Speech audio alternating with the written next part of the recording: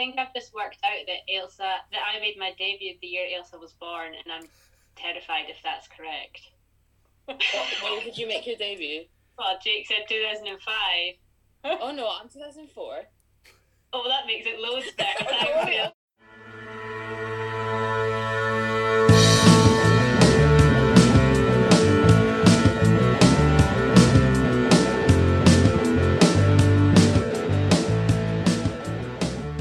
Welcome again to the Cricket Scotland podcast with Jake Perry and Rosy Ryan, and part 2 of our International Women's Day special.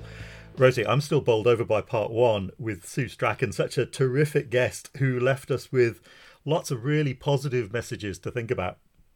I know, just so inspiring, and also I can still feel the energy from that podcast, and I'm excited going on today because we've got two really exciting role models, and we've just had great representation this week. We certainly have, and I know that we've both been really equally excited to catch up with our guests today, two of the stars of the Scotland setup, Ailsa Lister and Abbi Aitken-Drummond.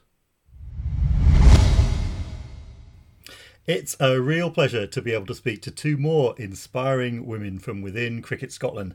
Ailsa Lister, one of the rising stars of the Wildcats team, and another whose place in history is already assured, Abbi Aitken-Drummond. We're absolutely delighted to see you both today for this very special edition. A very warm welcome to the podcast. Delighted to be here. And you've both been training today? Yeah, we have. I've been up in my bubble up at Gordonston. There's 3 of us up north, and Abby's been training at MES. So yeah, good to get the girls back together, albeit very safely, and just hitting some balls and bowling some balls. So I guess we're going to start with the big news that broke last month, the appointment of Mark Coles, the first full-time head coach of the women's national team. Ailsa, what was your reaction hearing the news? I was super excited because obviously we had quite a long wait to find out who it was. There was quite a long process to find out, and I think it was just super exciting because he's obviously got so much knowledge and he's worked with so many great teams, and especially in women's cricket, and I think it's really special to have such a wonderful guy specialising in women's cricket to try and bring us forward. And Abbi, the fact that obviously it's a full-time position represents like a huge step forward for the women's game again. Yeah, absolutely. It's really exciting, as Ailsa said. I think the girls are delighted. The roles come at the right time. I think it's important to note that Mark will have his work cut out. His role isn't specifically just coaching the national women's team, but he'll also be looking after the Performance Academy women, and then working with yourself, Rosy, to make sure our domestic and regional game is as good as it can be. So it's really exciting that we've got someone now that'll be part of Cricket Scotland whose responsibility is purely that. But yeah, certainly having access to a coach that will be able to hopefully work with the women, especially the ones that are in and out of work or university, and trying to get one-to-one set up and things like that. We've just never had that before, really. So yeah, we're all really excited to get Mark over here, and just can't wait to get started. Yeah, I mean, Mark's most high-profile former role, of course, was as head coach of Pakistan, as you may have seen on Twitter over the last day or two, you all had a chance to meet with Sana Mir. How was that? Tell us about that. Yeah, Sana is such a role model. I can't speak highly enough of her. Just her knowledge, her wisdom, the way she can communicate her experiences and give advice is just incredible. And to have an hour of her time was just so invaluable for the team. We all came ready with our questions and what we wanted to ask her, and I think, yeah, just being able to soak up that kind of experience from someone such as Sana was just brilliant for us. And thanks to Sue Strachan for help setting that up. I know she worked hard to make that happen. And we obviously, first question to Sana was, what was Mark like? So we got a little bit of inside information there, but it was all good stuff. So yeah, it's just really made us more excited for Mark to come over. Yeah, we really enjoyed it. We really enjoyed talking to Mark a few weeks ago, and we were just so excited with his enthusiasm and obviously love for the game. And I think Jake and I are excited to see what what happens as well with Mark coming in, and I'm obviously looking forward to working with him. So just moving on a wee bit, you're both aware that we're celebrating International Women's Day this week. And I know that you are both amazing advocates of, the women and girls game, and obviously huge role models for younger girls and boys and men and women.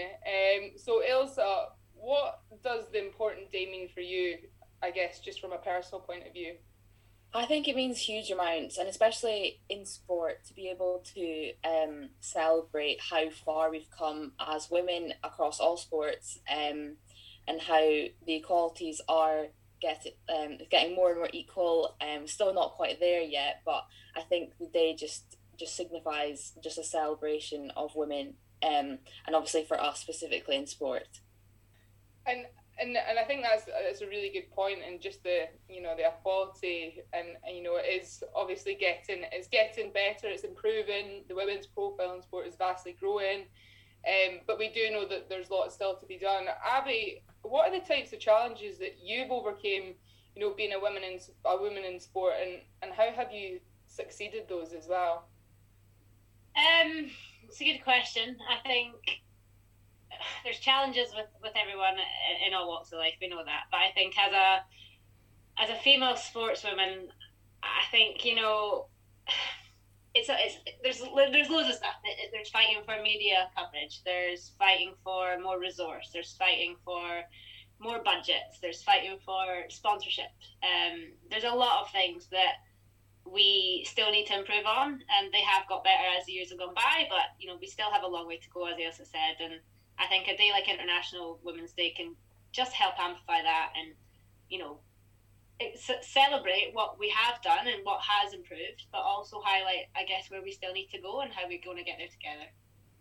I mean, just picking up on that, and one of the more disappointing challenges, I suppose, that we all face. I think anybody who's involved in women's sport in whatever capacity. I mean, we've just seen the last week the negative side of how women's sport can be viewed with the tweet that Alex Hartley put out, former England player, now a rising media star, put out what I read, and I think most of us read as a joke, about the England-India test, which was greeted with something of a pile-on after one of the England players sort of highlighted it. I'm going to plug another podcast here. If you haven't heard No Balls, the podcast Alex does with Kate Cross, first of all, do, because it's just brilliant. But the latest episode is a must listen, I think, for anyone who cares about women's sport, and it should open a few eyes to those who to think that they don't have to, I suppose. There was also a terrific article by Ben Gardner of Wisden this week, in which he systematically dismantled a lot of the assumptions and prejudices and nastiness that often seems to accompany coverage of women's sport. I retweeted it, and you replied in a beautifully put way. And if I can just quote it here, you said, "It's like he's crawled into my brain and managed to verbalise the constant emotions and frustrations that appear whenever we read or see something like this." What are your thoughts around all of this, and particularly on how to deal with it? Is it to ignore? Is it to challenge? Is it to educate? Is it a combination? Yeah, it probably is a combination. I think depending on who you ask, you'll get different answers. I followed that whole scenario last week on Twitter, and I was sort of one side or the other. I was wanting to delete Twitter, and then couldn't find myself coming away from it to follow what was the latest. And it was just so frustrating that something as tongue-in-cheek, clearly as tongue-in-cheek, that Alex Hartley put out on her Twitter just blew into this massive debate. And I was just dumbfounded. I just couldn't believe that we were still having this type of conversation in 2021. And yeah, it's massively blown out proportion. But then when I saw that Wisden article, I thought, okay, this is brilliant. This is a really, really good piece of journalism, because as a female cricketer, I constantly see tweets with varying arguments, but quite often I follow a lot of the England women or Australia women or whoever it may be, these professional female cricketers that are constantly subjected to this kind of abuse or tongue-in-cheek jokes on the other foot. But that unfortunately it just doesn't work. It's not fair with women having faced years and years of this type of criticism or lack of support, or there's not an equal playing field here. And until the day that there is, those jokes aren't acceptable from men. But in a way, it's tongue-in-cheek and it's a joke from a female. And I think Alex Hartley was trying to see the fun side, or the funny side, sorry, not the fun, but the funny side of something that was obviously not very funny. But what can you do in those situations? As a fan or as a player, you're all devastated, but we have to move on. That's sport. And I think something as minor as that should never have blown out into this massive debate that it became. But yeah, I think in terms of how do we deal with it, it is education. It is sort of, I guess, in a way, if you're taking a positive out what happened, people are now speaking about it and raising their opinions, and there's a conversation. I think conversations are always the way forward, if they're done in a way with people willing to listen to the other side of the argument that isn't necessarily their opinion.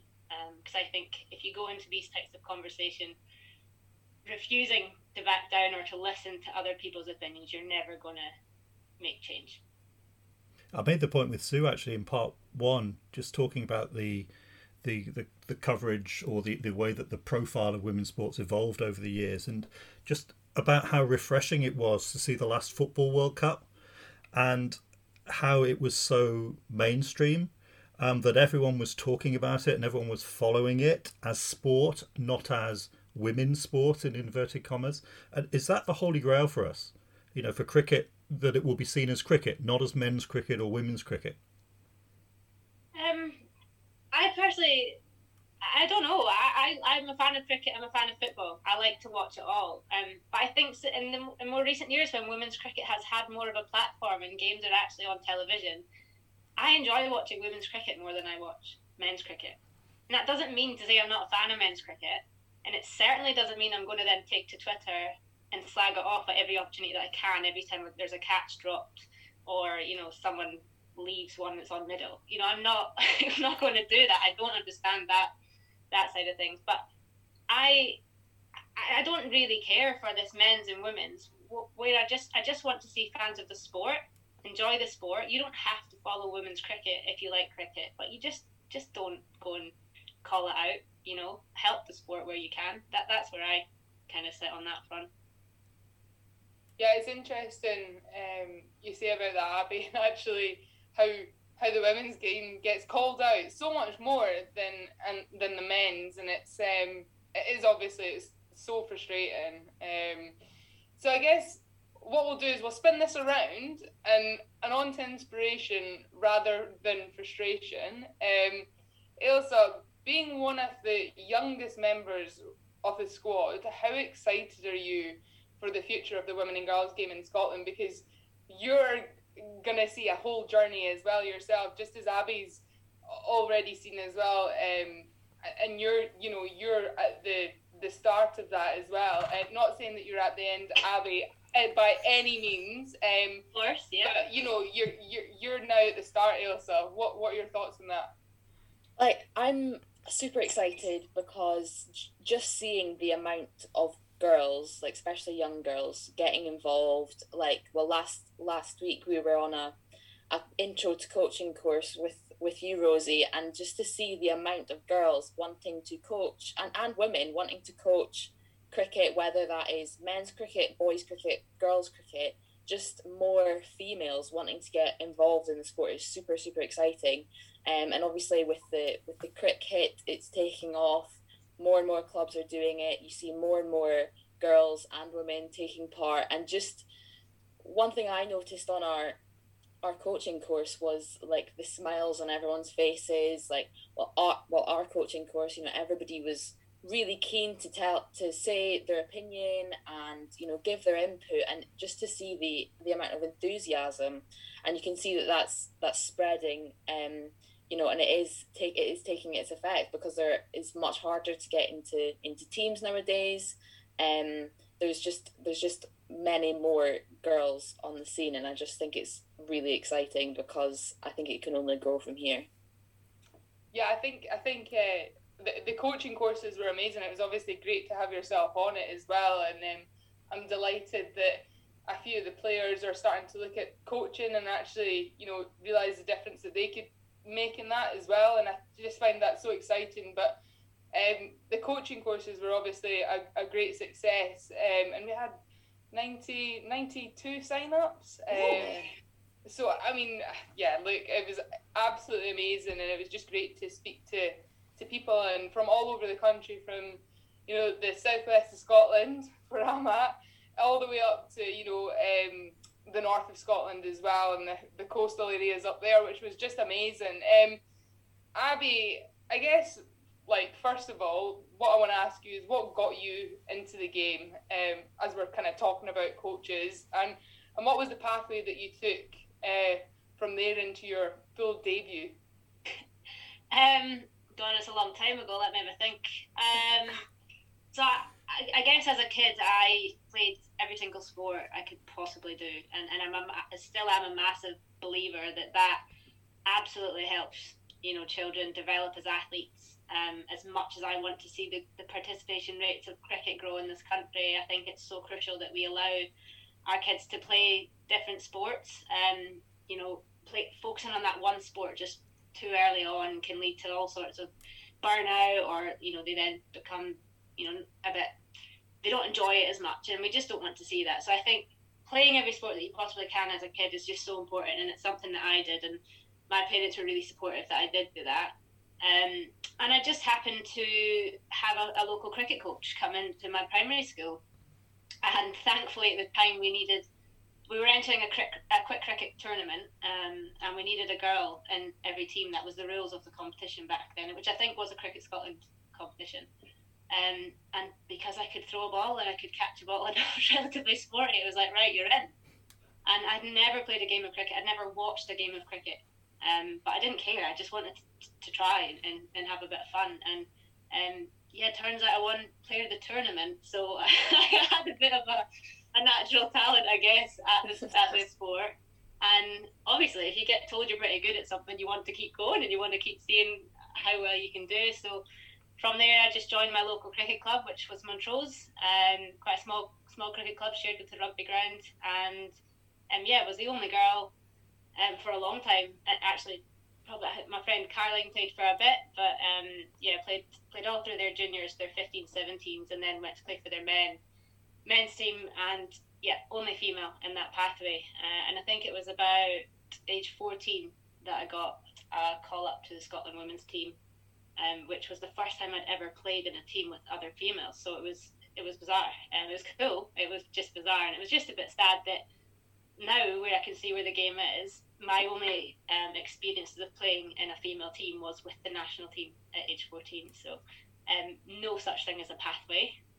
But compared to where we are now, it's obviously much improved, and we're in a really good place. Yeah, and I think it's so interesting, the difference from then to now as well. But Ailsa, I'm gonna flip it around now from the experiences of Abbi and yourself, and just the differences in those. And you're yet to make your international debut, but you've had 3 list A experiences for Scotland so far. How did it begin for you? So it actually began quite similar to Abbi. So my brother played cricket since he could walk, basically, and he's always been involved through primary, and then I think it was maybe primary 4 that I actually went to my local cricket club, being the younger sister, wanting to do everything my brother did, and I went along and I just loved it. And I was same as Abbi. I did every sport and just loved it all, and always my main sport was rugby, and so obviously that was male dominated as well. So being with the boys didn't really faze me. So I went with Huntly up until maybe S3, I think, and played boys cricket under 16s all the way through, and played I think maybe 1 full season with Huntly men's team. And then I moved to Stonywood Dice, and I was moving from Huntly. Huntly's actually got a really good girls setup, thanks to Neil Nichol mostly. So I was going from playing with a few 3 or 4 girls in the men's team to going to Stonywood that hadn't had a female there since Fee Penny, actually, who left quite some years ago. So I was going to a club, no females, anything, new leagues, everything like that. And through that, I played under 17s when I was still at Huntly. Played under 17s girls, had a couple of trials, and played some Cali games and things like that. And then I went on and I was playing Performance Academy as well as playing men's cricket at Stonywood. And I'm still at Stonywood, love it. I did get used to the funny looks, because when I moved to Stonywood, I didn't even play against a girl. So I did get a few funny looks, realising, she turned up actually to play, not just to watch. But yeah, so I actually really enjoy playing men's cricket, and I think in some ways it helps develop you even further. Obviously because of differences in strength and speed and things like that. So I still love playing men's cricket, but I have to say I do much prefer playing women's cricket, and especially being in the Scotland squad and getting much more training with the girls as well has been really good. So I'm quite excited to hopefully make my international cap soon. The really cool thing was last year that we all watched was you keeping wicket for the men's team at Stonywood. How was that experience? Because looking in, it looked, they really made a great shout about that as well, and I think that was so important to just for a club to turn around and say, look, this is a first, but she's doing amazing and she's in her first team right now, keeping wicket. So I played one Eastern Premier League game against Watsonians, I think. So that was when I made my EPL debut, and managed to get 3 catches that game. So quite chuffed with that. But to be honest, I felt like I didn't really feel. I obviously felt out of place a wee bit, but the guys at Stonywood really, really were supportive, and on social media all through the season, if I ever had an A game or under 17s or anything, they were always retweeting and making me feel like really included. And I played a couple of T20 games, like first team as well. And to play first team was such a huge privilege. But to be honest, any time that I'm standing behind the stumps, it doesn't really matter what team I'm in. I just feel at home, to be honest. I think, Rosy, that also highlights, I guess, as much as our journeys sound quite similar into the sport, I think in my experience I went from 0 to 100, going from literally club cricket straight into international women's first team, senior team, and that's shouldn't really happen in any sport, and it's just where we were at the time. I think that was about 2003, 2004, and Scotland Women were only formed in 2000, so we are still relatively young in our development. But I think what's really cool now is that we might still rely on a brother or a dad or an uncle that loves cricket or plays cricket to tag us along, but now we have opportunity to actually keep those girls and women interested, because there's genuine pathways for them to go into, whether it's just softball tournaments or cricket, we can keep them interested, or whether it's club cricket that do actually have girls in their junior section, or if they're good enough they could go into a regional competition. Like, that's really encouraging and really excited, and I think that is the way that we need to go. And as long as we keep building on that, we're just going to keep going on this upwards curve, upwards and line. I think you really see it with the regional as well. Like, now we've obviously got the Stormers and the Eagles, which are the main ones, but we've got under 16s and under 18s with Cali, West and East, and you just see the amount of girls that are wanting to not only play cricket, but they all have the enthusiasm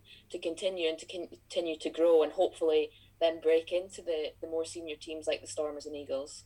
Yeah. I think I'm gonna quickly expand on this as well, and I think the amazing thing that I've seen over 4.5 years within Cricket Scotland, which is mad, but actually just for all this and the expansion of everything, clubs are doing amazing jobs of actually turning around and saying, do you know what, like, we want to start up a women and girls section, and that is, for me, that is the best part, that it's not something that I get out of the blue anymore. It's all the time clubs are coming along and saying, like, you know, how do we start this?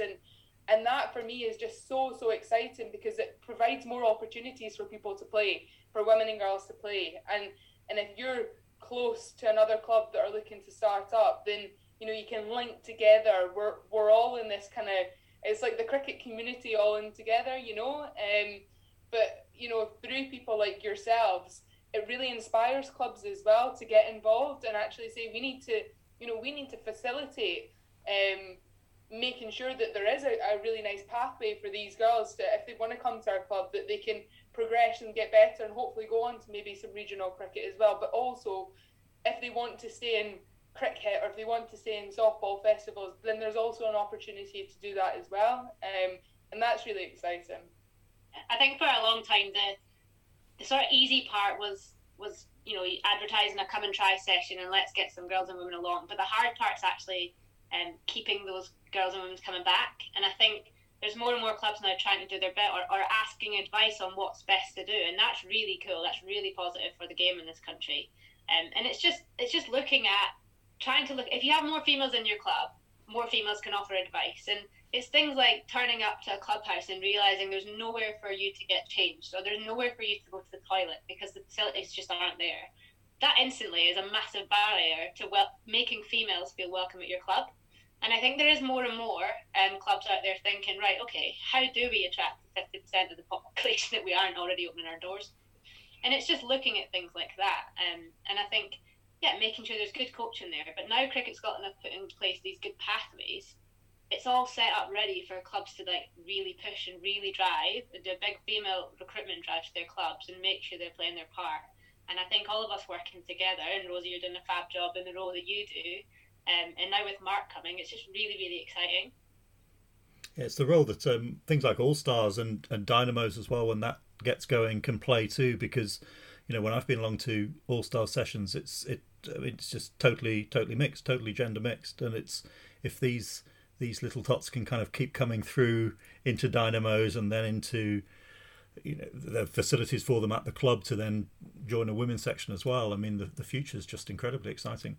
But I just wanted to take you back a little bit, Abbi, back to your debut again, at the age of 14, as you say, against Ireland. So straight into the international scene. 2005 European Championships, a couple of wickets you got in that game as well. What do you remember of that time, of those early games in your Scotland career?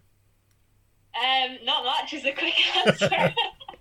And I always hate this because I get really embarrassed that I don't remember much, but it's really hard. I think being a senior player now in the team and having played for so long, I understand massively the importance and the privilege and how we're one of potentially 14 females away representing our whole country.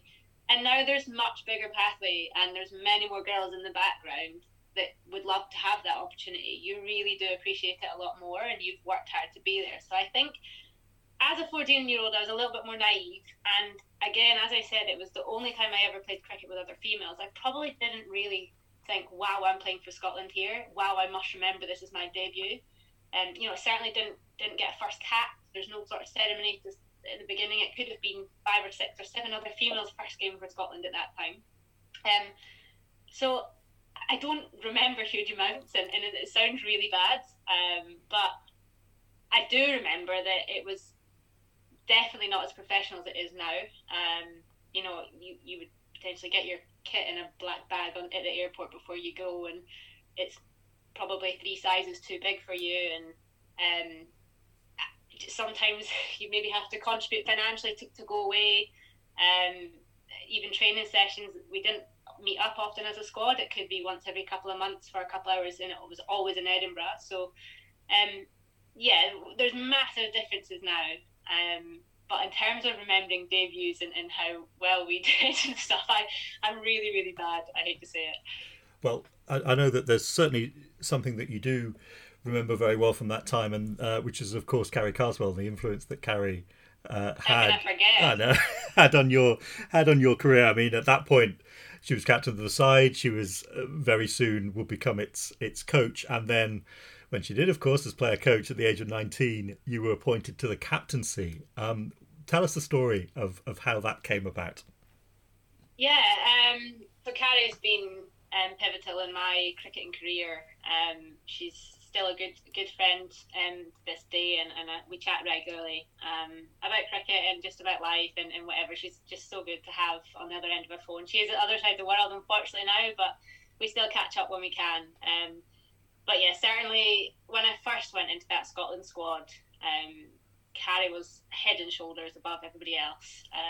There's no, I think nobody would disagree with that.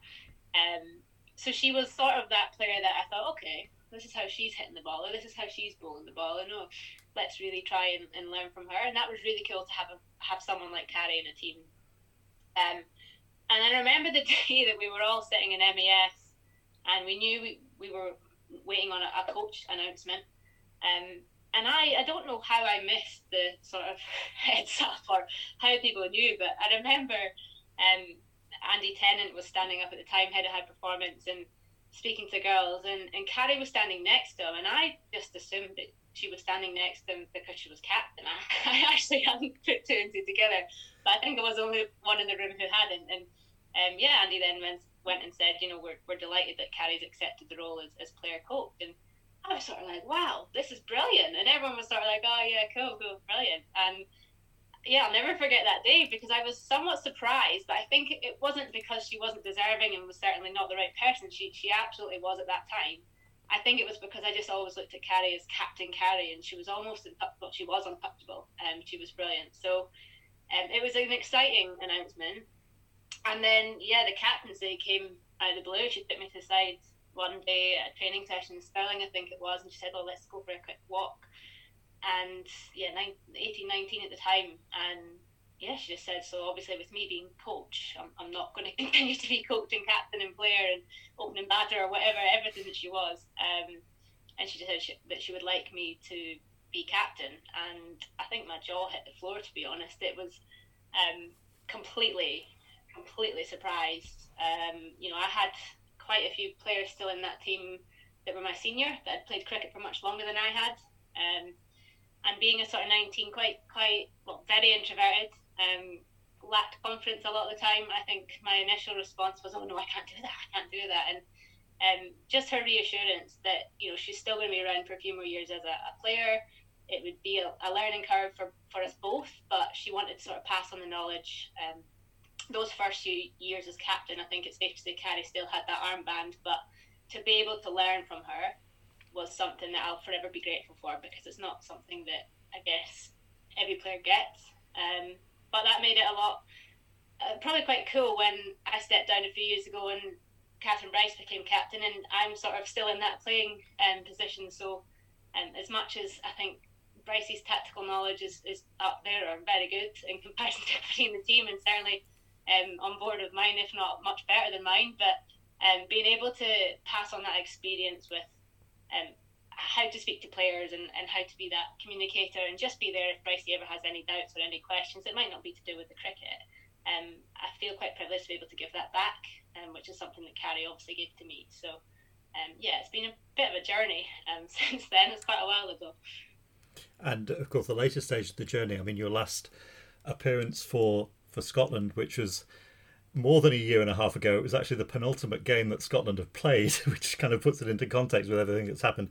But that took you to 151 caps, which is just one behind Carrie's Scotland record. I mean, not jinxing anything here, but what would it mean to equal or to overhaul that record? Yeah, I feel like I've been sitting on 151 for quite a while, and I think even pre-COVID times, I have been probably out of the starting 11 more than I've been in it, and that's personally been really disappointed with that, but it's just added sort of fuel to the fire and got fire in my belly, if you like, to make sure that I still contribute and put myself in the best position to be able to be selected. So it's been a tough probably last few years, I think, personally for me. Somebody did sort of say after giving up the captaincy, how have you felt that potentially not having a responsibility for the team and having more responsibility in yourself, do you think that's actually affected you?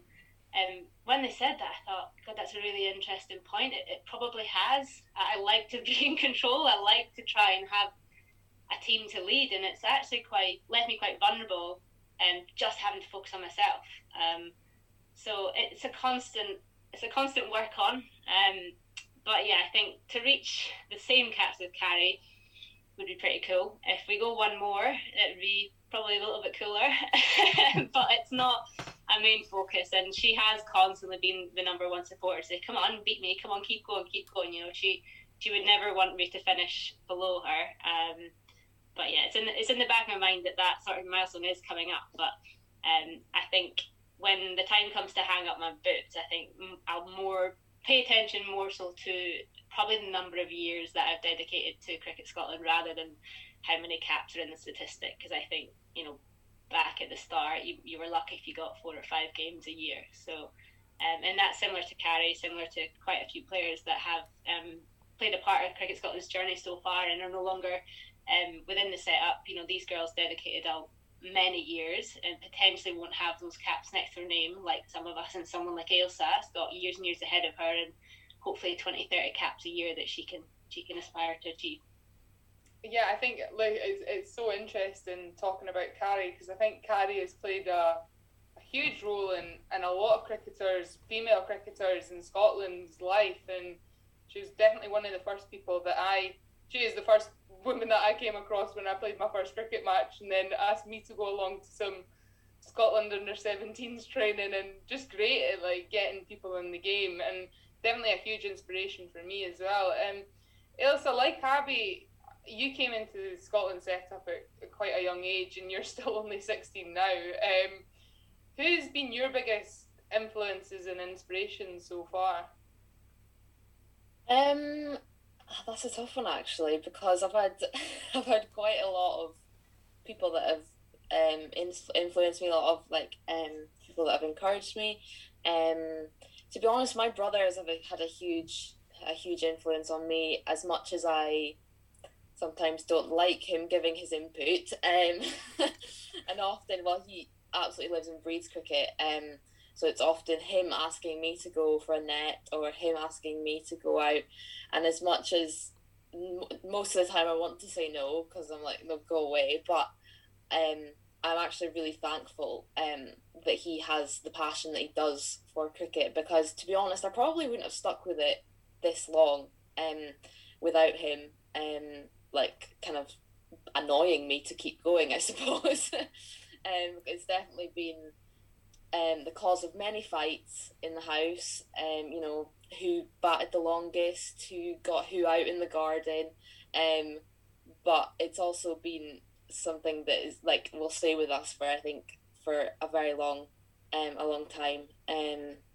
Yeah, he's the main one I can think of. I've had lots of coaches like Ryan Denyer, who I've been working in Gordonston with.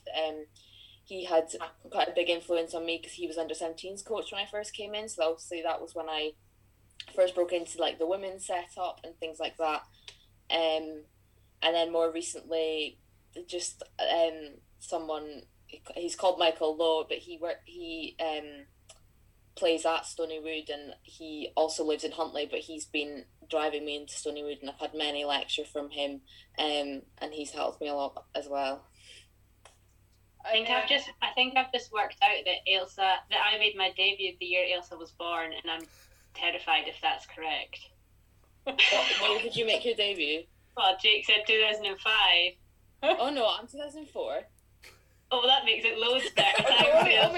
only a few weeks old. Can I just say, I'm 29. I'm not 50, if that's made me sound ridiculously old, but not that 50 is ridiculously old, but oh wow, 2004.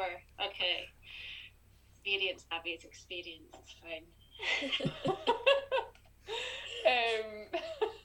Brilliant. So, Ailsa, you were also nominated for the Young Sportswoman of the Year category at the 2020 Scotland Women in Sports Awards. Such a fantastic acknowledgement of what you've achieved already, and I'm sure there's so much more to come. But how did that feel? I was quite surprised, to be honest. I didn't know that I'd been nominated. I'd just been nominated by a family friend, and when I kind of found out, because to be honest, I'd never heard of Scottish women in sport. I hadn't seen them before, and it was just a huge a huge privilege, to be honest. And then to make a finalist, I was even more surprised, because I was just thinking, like, because cricket's not at the forefront of women's sport or just sport in general in Scotland. So I was very surprised, but very privileged, and because I don't see what I've done as a huge thing. It's just, I've just done it. It's like, it's just felt so normal, and it was a very big privilege, and obviously to get the support from the team as well. It really showed how close we are as a team. Even though there's huge like age differences and things like, well, not huge, don't worry, Abby.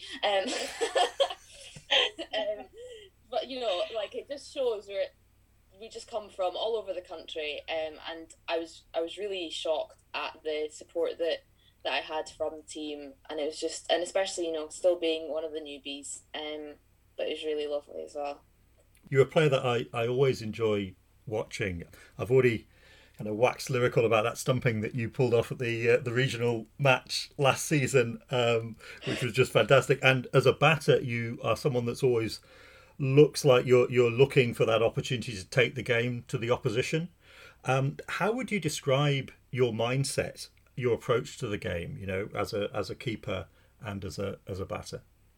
I'd say I'm quite passionate, and I hope that every time I play, I show how much I love the game, in how frustrated I get at myself. I'm very hard on myself, but also how much I celebrate the wins as well. And yeah, to be honest, I know this is probably the wrong thing to say, but I just don't like boring cricket. So like, and I've just decided, like, and the way the game is moving, especially T20 and ODI, you just need to have so many shots in your locker, and I just love experimenting, love learning new things, like just going to training all the time. I just love it, and I wouldn't do anything else, to be honest. And it's funny, I mean, Abby, just following on from that, I remember talking to Annette and to Carrie for the book, and then them talking about how, in the early days it was like you were terrified of getting out, that people were walking out to bat almost petrified because, we have to bat out the 50 overs because that's what you have to do. And as Carrie said, it makes no difference if you batted out your 50 overs and have put a substandard score that the opposition are going to knock off in 20. And I remember us talking about the South Africa game in the World Cup qualifier in Sri Lanka, where we had them 3 or 4 down, bit of trouble, batting second, but kind of let it off the hook a little bit. And we talked about belief, that it's this thing that's really easy to talk about, but is much harder to actually feel. What do you think? I mean, assuming things get back on track post-COVID and we're able to pick up where we left off, what's the priority, do you think, for the team going forward in terms of all of that, its mindset, its culture, if you like? Really good point. I remember that game against South Africa, and I'll put my hand up and say I was probably quite an emotional captain, but I didn't hide away from that. And like Ailsa, I'm very passionate and very proud Scot, and I knew that when I took to the field in the tartan that I was going to give it everything, and I wanted the 10 other players that were with me to do so. And I remember thinking on the way to that game, what am I going to say to the girls in this changing room? Because I knew there was a feeling of, oh my goodness, it's South Africa, and not, oh, this is really exciting, it's South Africa.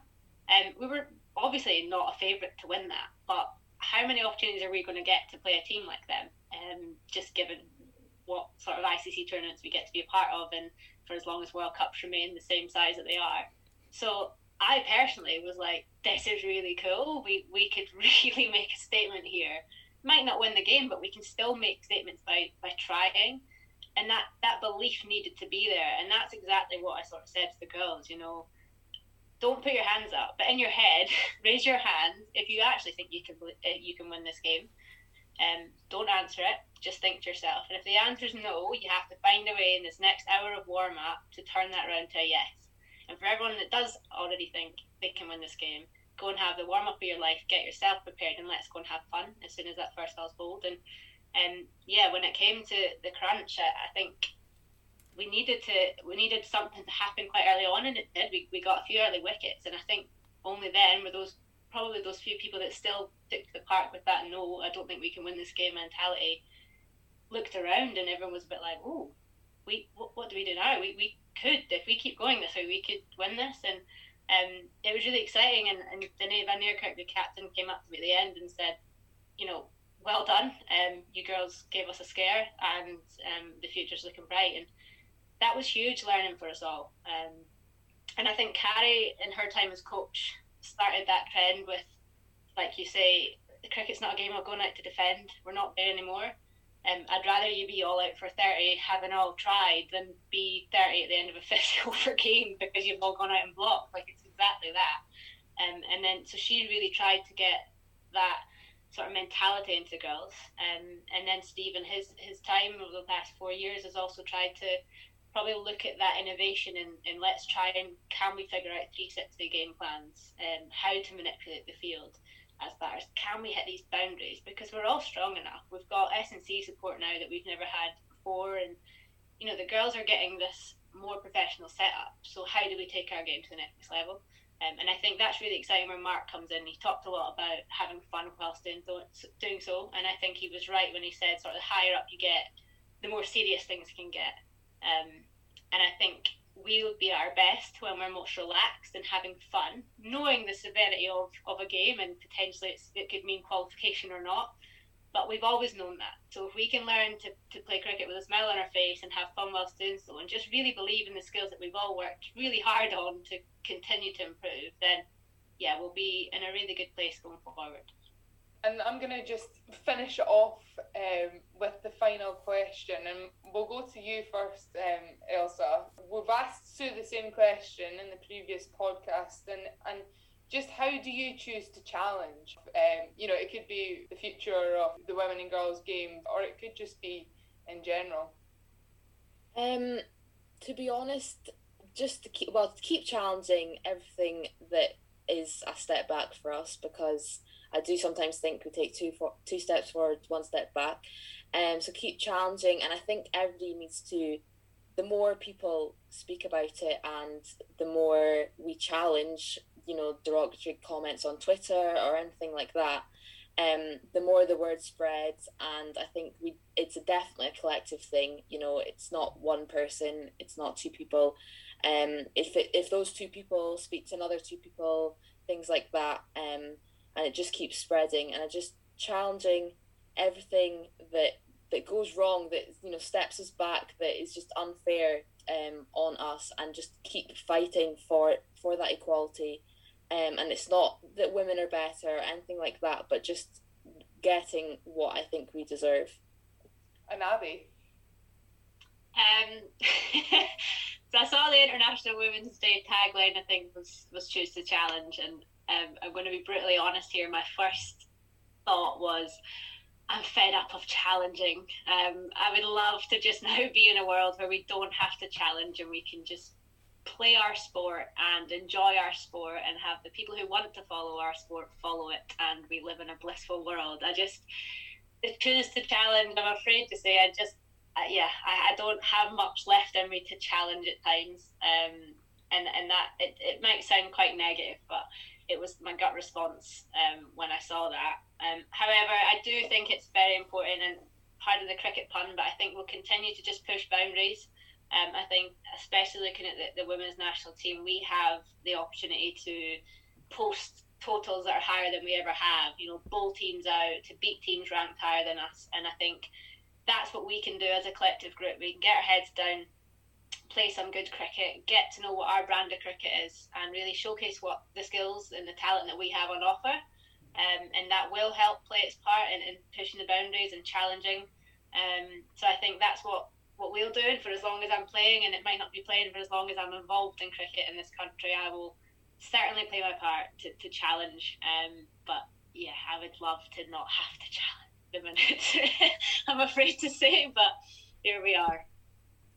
And I think just going on from that, Abby, that it's not you know, it's not just one person. We all have a part to play, and obviously Jake, being the only male in the podcast right now, Jake is a fantastic ally. You know, and we need to scream about these guys that are flying the flag for equality as well, and you know, making sure that feminist is a positive word, and it actually just means equality, and everyone is, you know, the same, and that's so important as well, I think.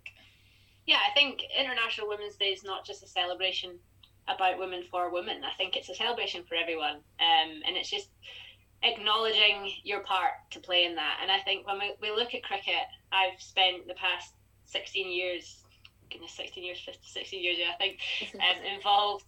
And as much as I probably look at Ailsa's career with equal parts excitement as I do jealousy, I am so excited that she is one of the players who potentially, well, can certainly make a career from being a cricketer, but potentially could make a career from being a cricketer in Scotland. And that's all I ever wanted. But I have firmly believed now that that's not going to be possible, and that just, it's such as life. But and that's where I think, as much as I might look on that as a little bit of jealousy, a little bit of envy, I have played my part in the journey to help that potentially be possible for Ailsa. And I know that, you know, when we speak about a voice to fight or a voice to challenge, you play your part whilst you're involved, and you put down the groundwork and the foundations for the people who are following you to pick up where you've left off when you leave off. I'm not leaving anytime soon if I have my way. But you certainly, you lay those foundations for the next generation coming through, and I think that's how we'll continue to grow. So I think there might be a few tired voices along the way, like I've just said, but hopefully there's then a few people with all the energy to pick up the fight at times where you sometimes feel like you can't battle any longer.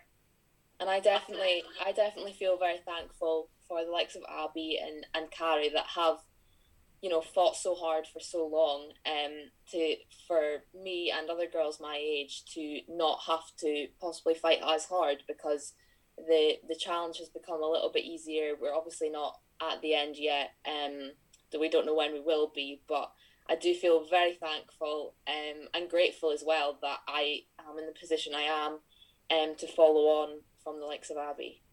I think that's it. It's like, I use the word fight a lot, and I think now it's not a fight, but there's some sort of words ingrained probably, but I think, hopefully now for Ailsa it's a conversation and it's not a fight.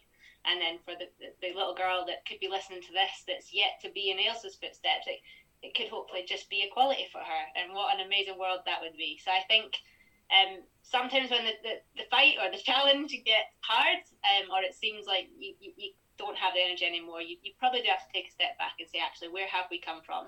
How far have we moved in the time that we've been a part of things? And sometimes reflection can help, definitely. Abbi Aitken-Drummond and Ailsa Lister there. And that's it for our celebration of International Women's Day for another year. Rosy, thank you again. 1 year on from our first episode together. I know.